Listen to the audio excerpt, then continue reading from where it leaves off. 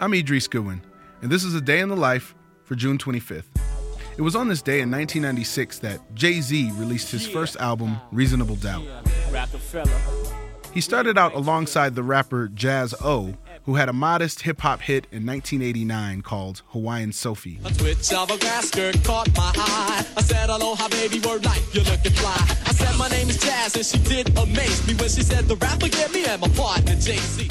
After Jaz-O was dropped from his label, Jay-Z fluctuated between the streets and the music biz, trying to secure a record deal as a solo act.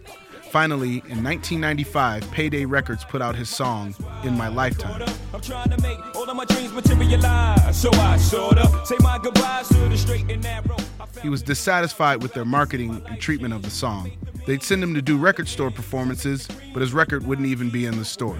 He pulled his resources and started an independent label, Rockefeller. Reasonable Doubt was the first release. The album features the first collaboration between Jay-Z and fellow Brooklynite Notorious B.I.G. on the aptly titled Brooklyn's Finest. Where you from? Brooklyn going out for all. Bossy. You don't stop. Reasonable Doubt remains Jay-Z's lowest charting album, but among hip-hop aficionados, himself included, it's considered his best.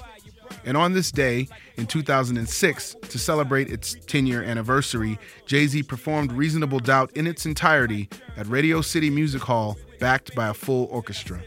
And the rest, as they say, is history.